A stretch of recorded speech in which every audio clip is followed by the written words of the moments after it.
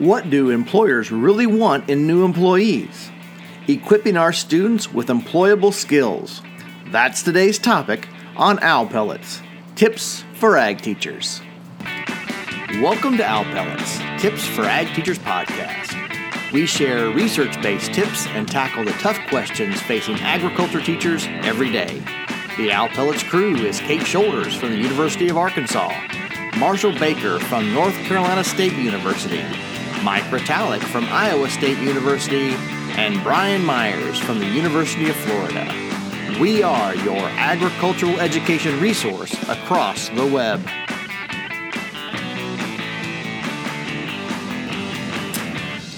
Skylar Rinker, is that right? That's correct. Woo, fantastic. They know how great I am on saying last names. He never gets them right. I don't get my He gets name bonus right. points for that one. We appreciate you and welcome you to Owl Pellets. Thanks for joining us. Well, thank you for having me. I appreciate it. Okay, Skylar, tell us a little bit about yourself, what you're doing, and then tell us about what we're going to be talking about.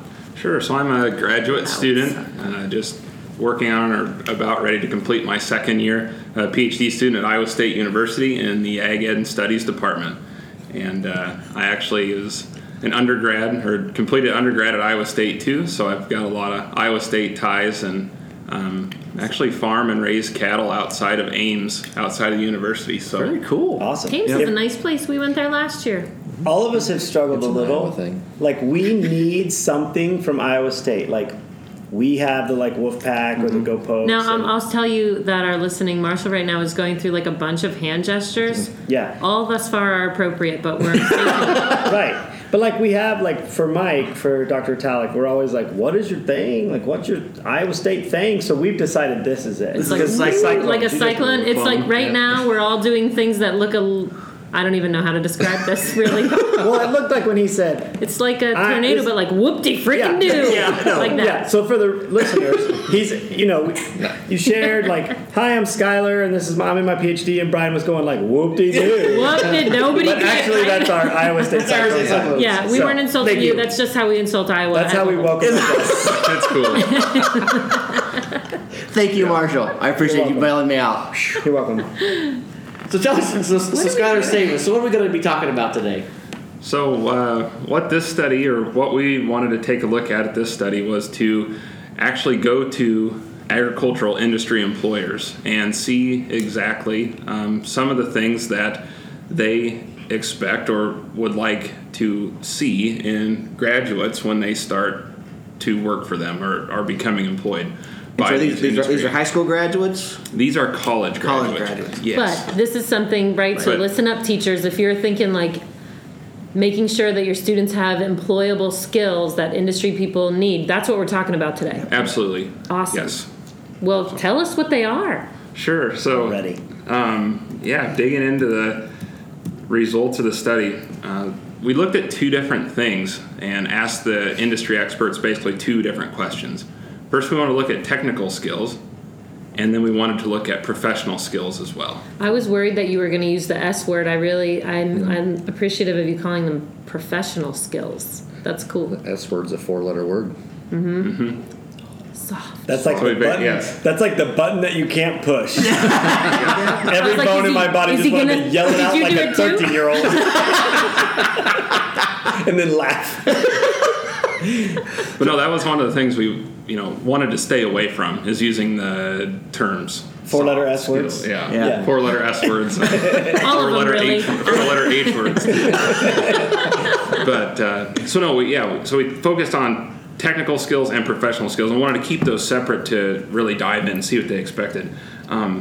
Really, if we want to look at results and what industry says as far as technical skills, one of the highest or the highest technical skill that they would expect or like to see from graduates and new employees would be verbal communication skills.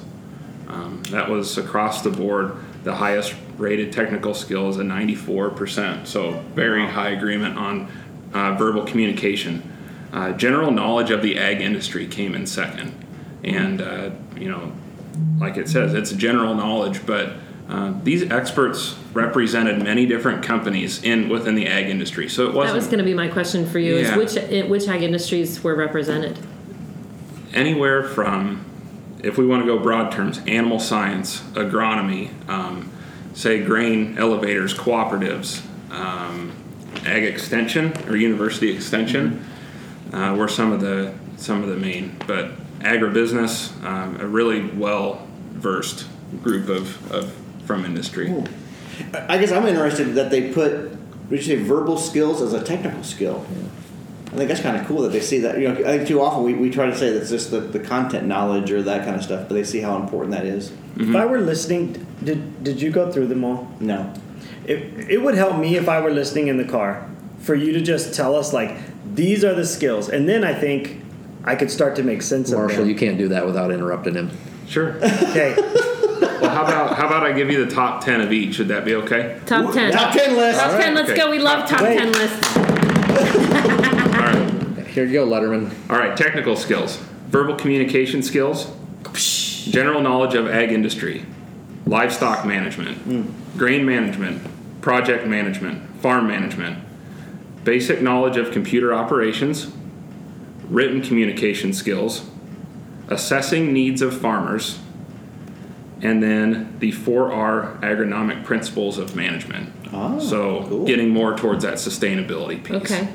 Boy, Brian, do you know if that was 10 by any chance? You had a hard time with 5. I'm having a hard time with math today, so I'm gonna trust him that he got the 10. I am surprised, though, too. Same thing, that the technical skills included communication as the highest. Right.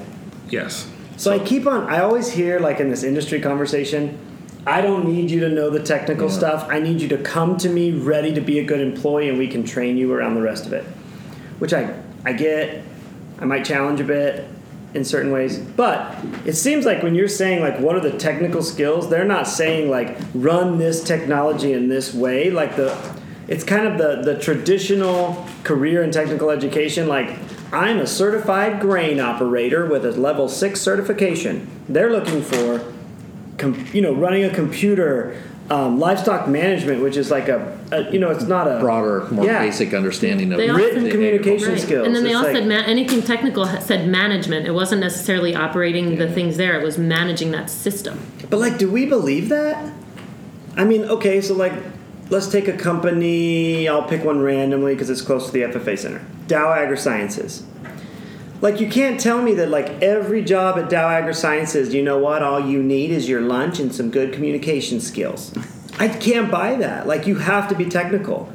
So, like, I always struggle with this conversation because it's like, well, where is the, like, biotechnology scientist? Like, where Dow doesn't teach them the, like, biotechnology science. I guess I would argue that there's some natural assumptions there. They're going through a College of Ag and Life Sciences degree program, so a lot of times they're assuming that they're going to get the basic understanding of the agronomic or animal science or life science principles, and that's good enough for their entry level position. So I think one of the places that Skylar certainly could probably dig in a little bit further is what are some of those assumptions that we're coming with that are just kind of baked in there without giving us much thought.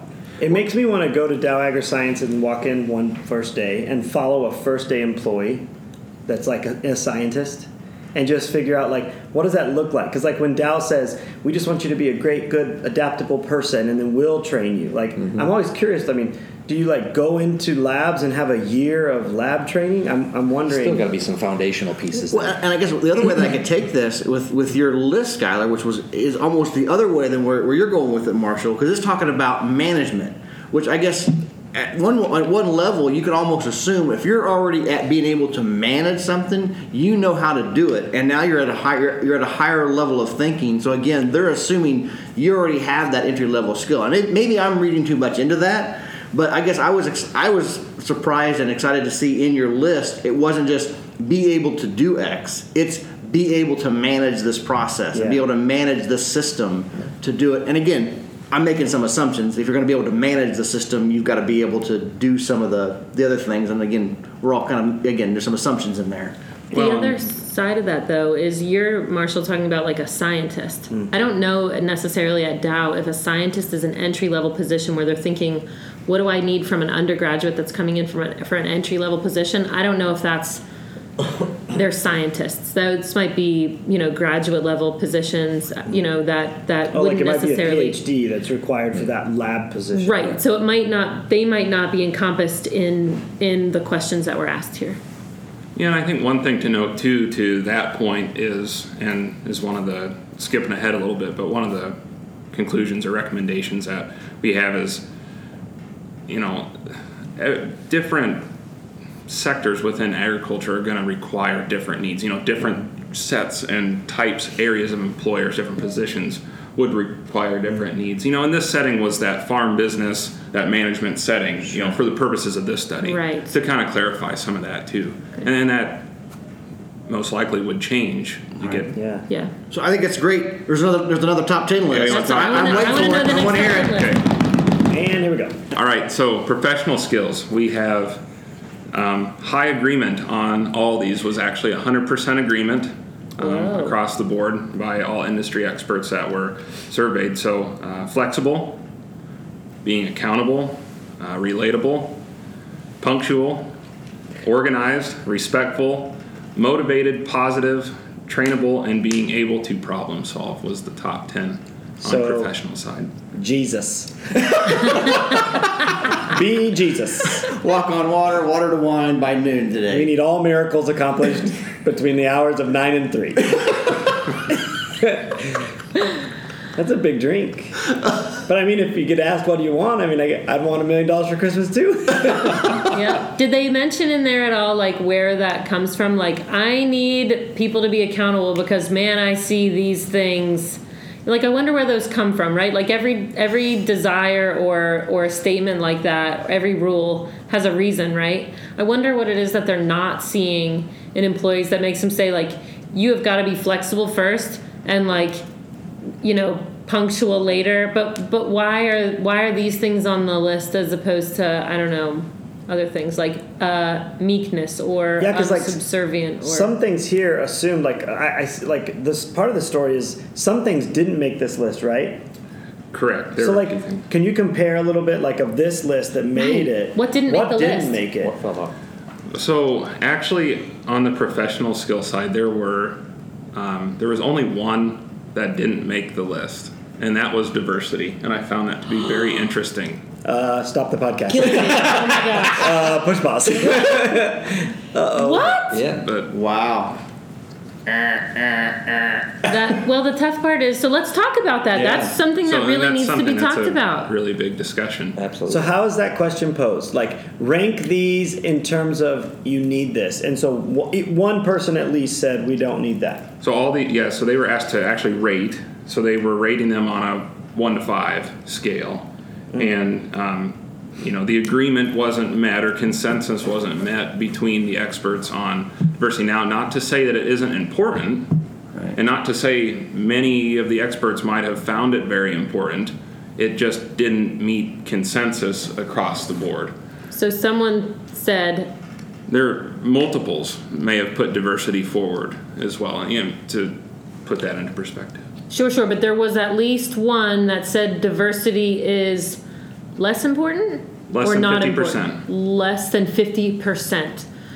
Okay, let's talk about that as in today's society, if we're trying to, as a company, hire, or let's talk about it from the ag teacher perspective, right?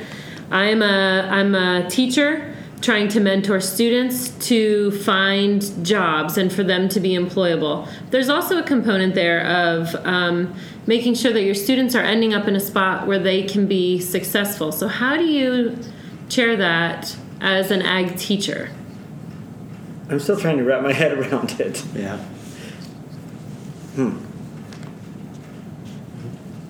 I don't think we've ever been stumped before. Yeah. Wow. Yeah. That's one of the few findings I've ever heard in a study that makes me kind of stop and go, huh? And now the question would have been phrased specifically. I think it was able to be diverse.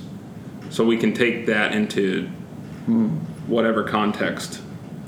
Able to be diverse. Okay, that's a little different. It is. So I should have probably worded that a little different. Well, but it's just I appreciated the shock factor. Yeah. Able to be diverse, and they could have taken that anyway. So that could be technically diverse. Mm-hmm. I can do grain and hogs. Because it seems That's like different. able to appreciate diverse thoughts and opinions and backgrounds. But like even that doesn't seem, I would hope. because like I can't be less, like there's a lot of diversity categories that I can't change. Right. So I can't be more, Yeah. And I I think, can't be less white. Like No, you're always going to be an old I'm- white guy. Yeah. So that I can't manipulate. So And if you talk a diverse skill set on the technical side, that was fairly relevant, I guess, in the findings, because you had the very diverse group of experts, and they appreciated, or at least had that agreement on skills that weren't necessarily in their wheelhouse. So I'm just gonna go out there and say I think the study, like these aren't your opinions. So that's hard sometimes when you go and collect data, and the data is data. The data is just this aggregate of what other people believe to be true and said. So I think from this study, for me, looking at it, it's like, it's a human process. And these jobs and these people are saying, like, you're going to have to work through people and with people and manage processes. We need you to be able to be the kind of person with some grit and some perseverance and be kind and friendly and fun and work in a team. But I will say diversity should show up. So I will also say, like, I think that's a problem, and which we know, research confirms that's a problem. But certainly for me, I think it's that one of those things a lot of times when we do research, we end up with more questions than we have answers. And I think in this case, that was kind of an aha moment, and we really don't know what it means. So, to Skylar or what have you, another opportunity would be we need to go unpack that. So can we go back to that audience and ask some more questions, or even spend some time around diversity and see if we can really, even from all the various angles that we've just talked about, what do we really mean? Because it may be asked, and even how you couch it within that construct around other items, people are going to be in a certain mind frame when they go and answer that. So they may not have been thinking about diversity and inclusion as we were talking about it, and thinking about it from a whole different perspective. And Kate provided a few answers like that. And certainly we can't open up their heads and realize what they were thinking. So we may have to go back to them and have more of a conversation around that. I mean, I guess there's so much of the time we spend and just what we hear, and I know some folks that own private companies, and diversity is something that they're thinking about. That I think you're right. This is something we at least got to talk more about, and then it's something that our teachers need to figure out about what's the way that they can instruct folks to work in this, to work in the workforce as well to do that. So beyond the question that we can't, right? I mean, this definitely leaves us whoa, we need to unpack that for sure. But the rest of the study, though, as you bring some big conclusions for a teacher driving in a car, delivering instruction, what would be from your study even? What are some of the big recommendations or conclusions for teachers? Sure. I think some of the biggest take-home points from this study is that ag industry professionals or employers really do value both professional and technical skills, and they did show appreciation and value for those technical skills as well. So even being a flexible, accountable, punctual, organized individual is definitely important. Having those general understandings of the inner workings of the ag industry, I think, is very important, or would be a very beneficial quality to have as a student that is ready to start working in the industry. And then I think this study also just opens the door for many other opportunities to dive deeper, into these skills. This is certainly limited just to more Midwestern agriculture. Sure. How does this change across the board? How does this change nationally with a larger audience or a larger group of industry experts? Does this change? Does it stay the same? And those are some of the questions I think be very interesting to explore and ask. Well, one of the things that really struck me is, there's been some other studies done that look at what employers are wanting, and there's a lot of things that come across there that's been very stable over time. Things that were on your list, that we've been on lists years and years ago, but the rankings have moved, and then there's some new ideas coming in as well. And so it's important for us as ag teachers to making sure that we're staying on top of a lot of these trends to understand how we can best prepare our students. Because even though this is what they were talking about college students, this is where our high school students are going to be prepared, and they need to have that skill set going in, because if they're an expectation now, it's going to be even a greater expectation to have that skill set by the time they reach the job. And I think our ag teachers are in a great position to have those conversations with those students, and whether you're actually helping to fully develop those skill sets, but at least building that awareness with students is like, as you continue your education, whether it's at a community college or a technical school or at a four-year university, here, in addition to the technical or the content or the major that you're working on, think about all of these things as you continue to build that skill set. And I think a lot of times, and I guess I'll push back a little bit, sometimes I think we have those conversations with ag teachers or even within our own colleagues. We want to say, well, it's the leadership component that we have in school-based ag ed that's really going to do all this stuff. And I can get that to a point, but I think the real thing that we have to stand on is the fact that we're dealing with real problems in our classes. And you want to go about it, if you're trying to have students that are raising plants and they're having to look about how, making recommendations for different things there and problem solve, and they're having to develop marketing plans to market those plants maybe or whatever else they're doing, that's where they're going to develop what I would say a lot of those professional skills, rather than just in the pure leadership lessons that we're going to, which are important. I'm not saying they're not important, but I think we need to hang our hat on the fact that we have real life problems that we can use in teaching, using inquiry-based instruction or just problem-based learning or all the different things that we have at our skill set to teach this combination of professional and technical skills, and not lose the importance. That kind of going back to where Marshall had us started off here, they still have to know this stuff. There still is some skills and some knowledge that they have to gain in addition to, I'm a good talker, or I'm a good writer, or I'm whatever else. And I think that's really, really important. But it's interesting because the technical skills are very averse to this career pathway, career certification. Yeah. It's not the technical skills that we've talked about for decades in ag education. It's a different set of technical skills that perhaps are even better served by English teachers and math teachers and science teachers and ag teachers.